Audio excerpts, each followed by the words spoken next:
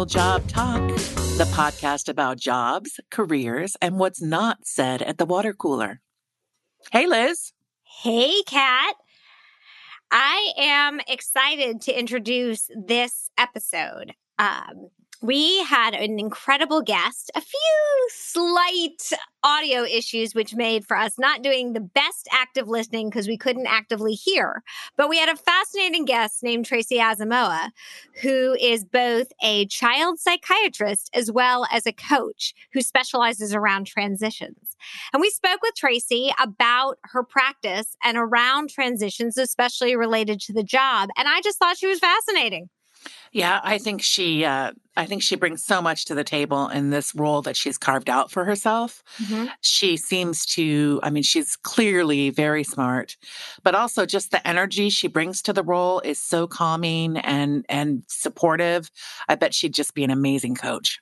Totally. The type of person that if you're stuck, she will move you forward into feeling unstuck and feel at ease and calm and really point out action items that you can do in order to move you to the next stage in your life, whatever your issue of stickiness may be. One of the things that really struck me that I find so true in the whole coaching process is that sometimes it's hard and sometimes it's challenging and sometimes you have to really open yourself up to explore. Mm-hmm. And I think Tracy gets that really clearly. And I also sense that she is amazing at holding space for her clients to be able to do that and to help them move forward. Couldn't agree with you more. And now, without further ado, here is our Real Job Talk interview with Dr. Tracy Asamoah.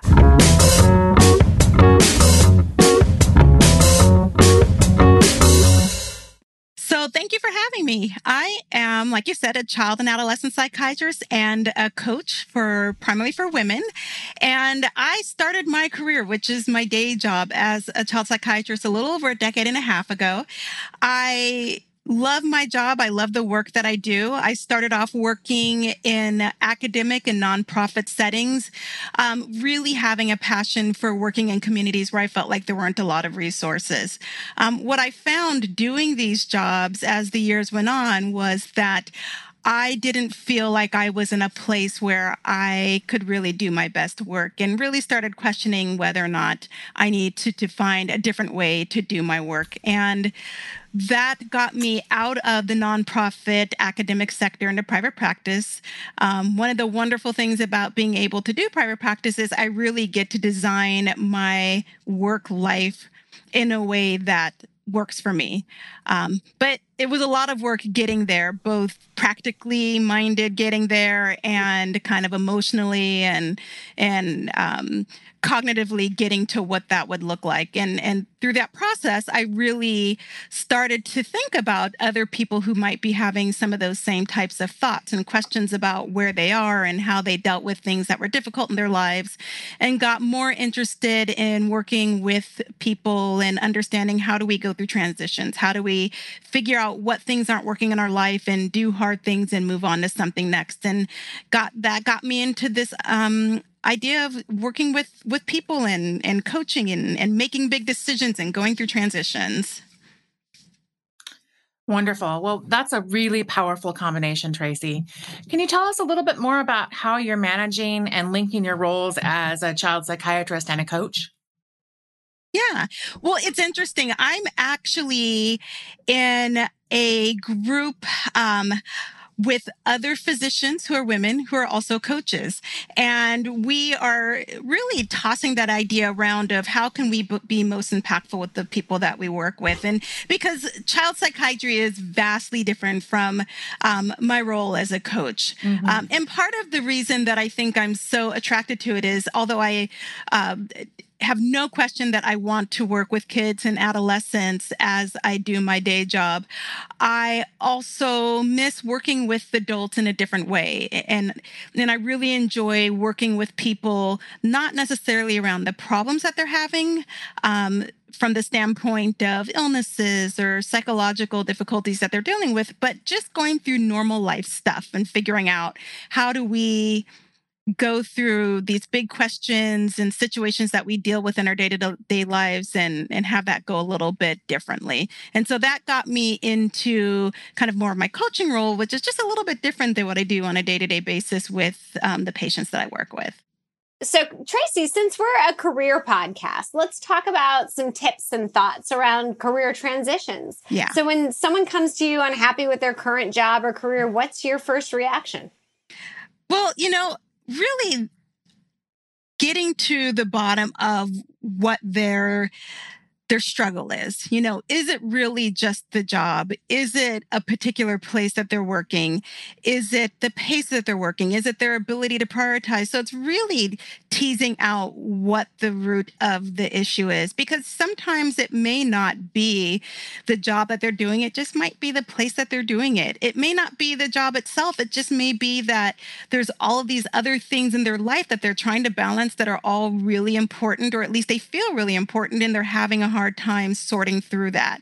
And so part of what I like to do is to think about really defining what is important, what are the priorities, and using that to decide, okay, so how does my work life align with what I really value and what I really need in my life? And so it's really kind of taking a step back and trying to understand, why does job satisfaction feel so low? Or why does the job feel like something that just isn't a great fit at this point in time?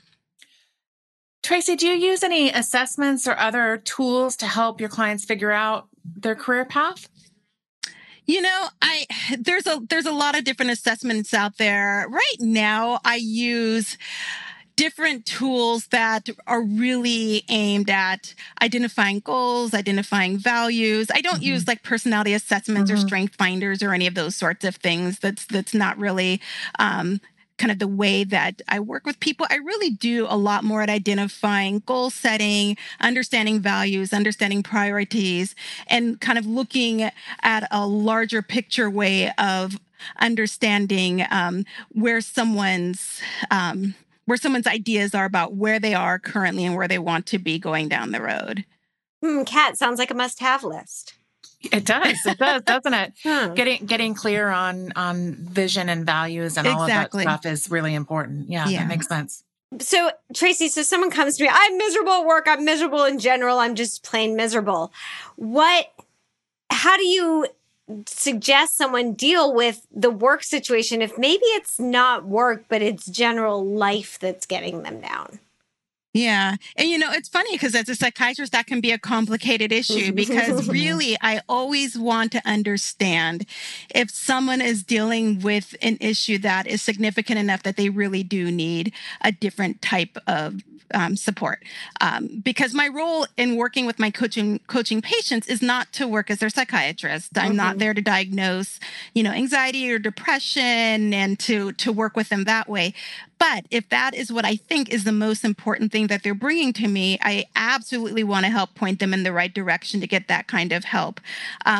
If we figure out that, well, no, it's not the work, but they're just at a point in their life where they're really stuck or struggling, then we really do look to figure out what's at the root of their distress. Some people, it really just may be that they've just identified too many things as priorities, and they're having a hard time sorting out what's the most important thing, because we only, we have 24 hours a day. Ideally, we really only have 16 hours that we're awake and 8 that we're sleeping. So, there's just a limited amount of time to give your attention to things, I think, the way that people really want to give their attention. And so if someone comes with just this general, I feel miserable, we really do some work at saying, okay, well, let's pick one thing, identify one thing that you think you're feeling miserable about. And let's look at that. Let's see, what your thoughts are about that. What are your expectations? What's aligning in your life and what's not? And really starting to kind of get very concrete about what we want to be looking at. So no giant changes for general misery. Is that what I'm hearing? Well, general misery to me is just really not helpful.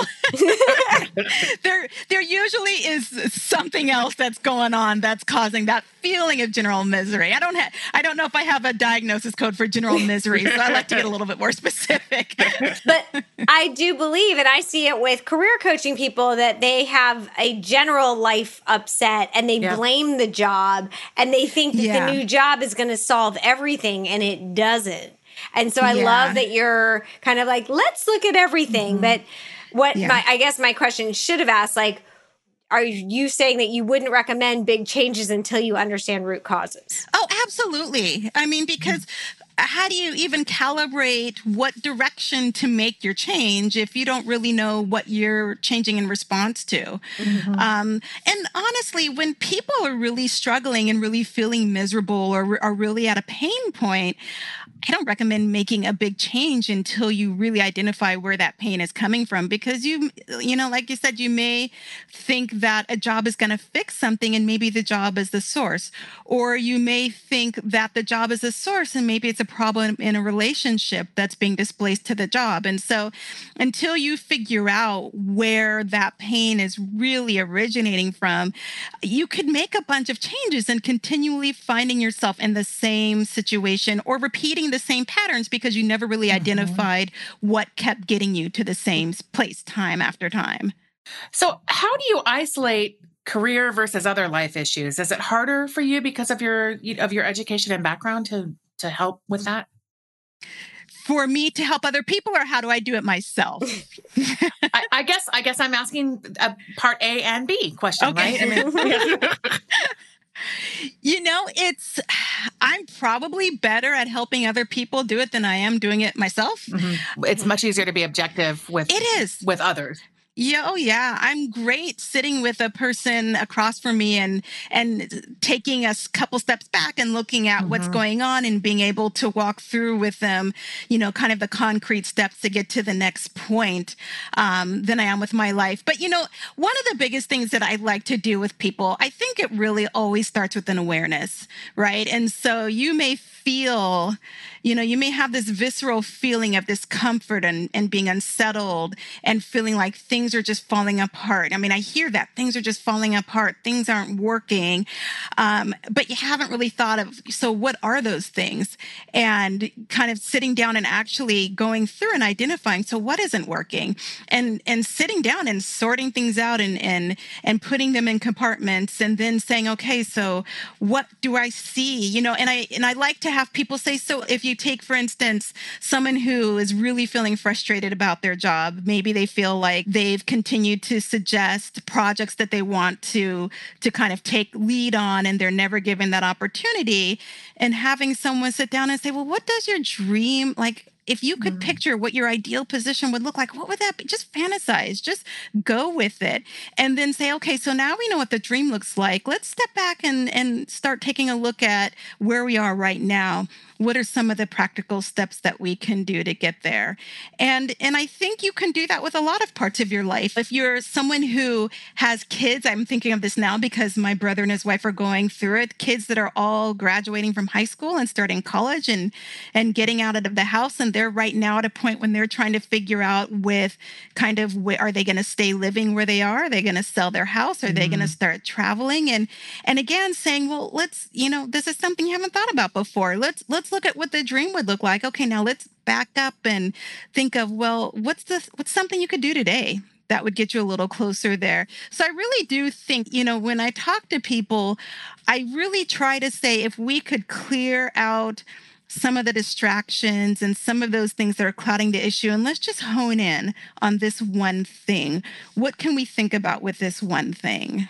I think that is so powerful. Asking your client or even asking ourselves, what's the one thing I can do today to move the needle, right? It's such a powerful question. Highly, highly recommend. So you asked me before about kind of approaches with the clients I work with, and I'm going to remove my psychiatry practice out of this because that's a little bit different, but really focusing on kind of what we're talking about here today is the coaching, is that I really don't like to let anyone leave my office without identifying what are you going to do next.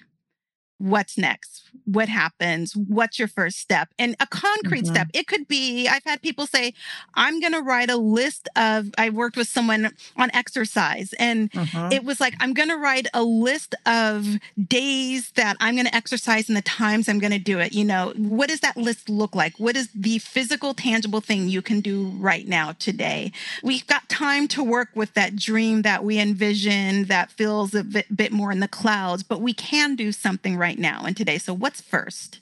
I love that, because I believe when I do coaching sessions, I want them to feel movement forward. Yes. Whatever that looks like. Yes. Because I feel like that's what they're looking for. They're coming because they're stuck. Yep. Yeah. We may not fix the problem session 1, but I want motion towards unsticking.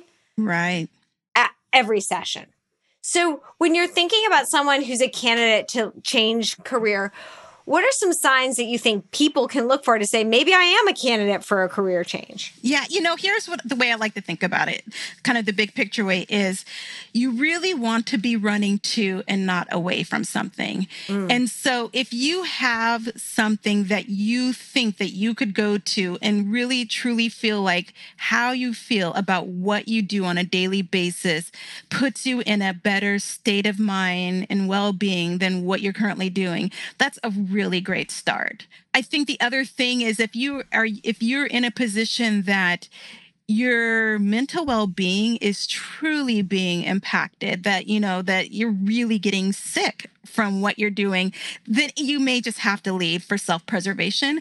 But ideally, you want to be able to move to something where you can say, you know what, it doesn't have to be the perfect thing that's next, but something that's at least got me feeling better than what I'm feeling now. At least it's a step towards something that feels different. It could be better just because it's, you know, wow, instead of working 60 hours a week, you know, I'm actually working 40 hours a week. I get to go home before 6 during most days of the week. I'm not taking my laptop home on weekends and working for another 20 hours. Those little changes, I mean, working 60 versus 40 hours a week isn't little. But those kind of tweaks make a huge difference, right?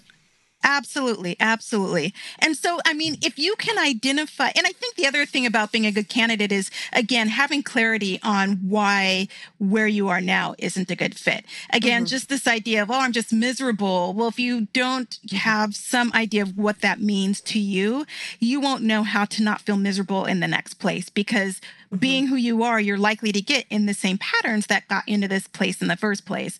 And so you really want to say, okay, I'm miserable. Let me kind of distill that down a little bit and see what that means. And then once you can identify those things that are really causing you to struggle, then you can identify, okay, so I know when I go to my next job, and I'm speaking from personal experience, I need to have some time to eat food.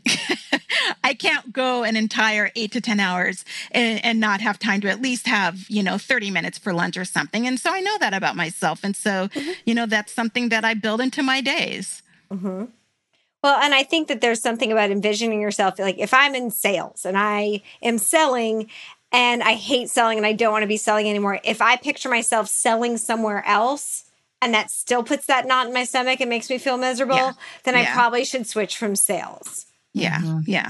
And you probably then need to maybe, if you picture yourself in sales for some reason, then maybe you need to really start to work with the coach on what is it about sales that draws me and what is it that I struggle with? Because if I can pick out those components that really appeal to me, maybe it's just I like interacting with people and talking about something I have passion for, but I don't like moving products. I don't like that pressure. And so identifying that can maybe point you in the direction of a career that might be a better fit. That's so true. So who's your ideal coaching client? What should people know about you to assess if you're the right coach for them? Yeah, here's my ideal client is really someone who has enough motivation to say that I get that I'm stuck somewhere. I don't have to have the solution, but I do know that with support, I'm ready and willing to take a step.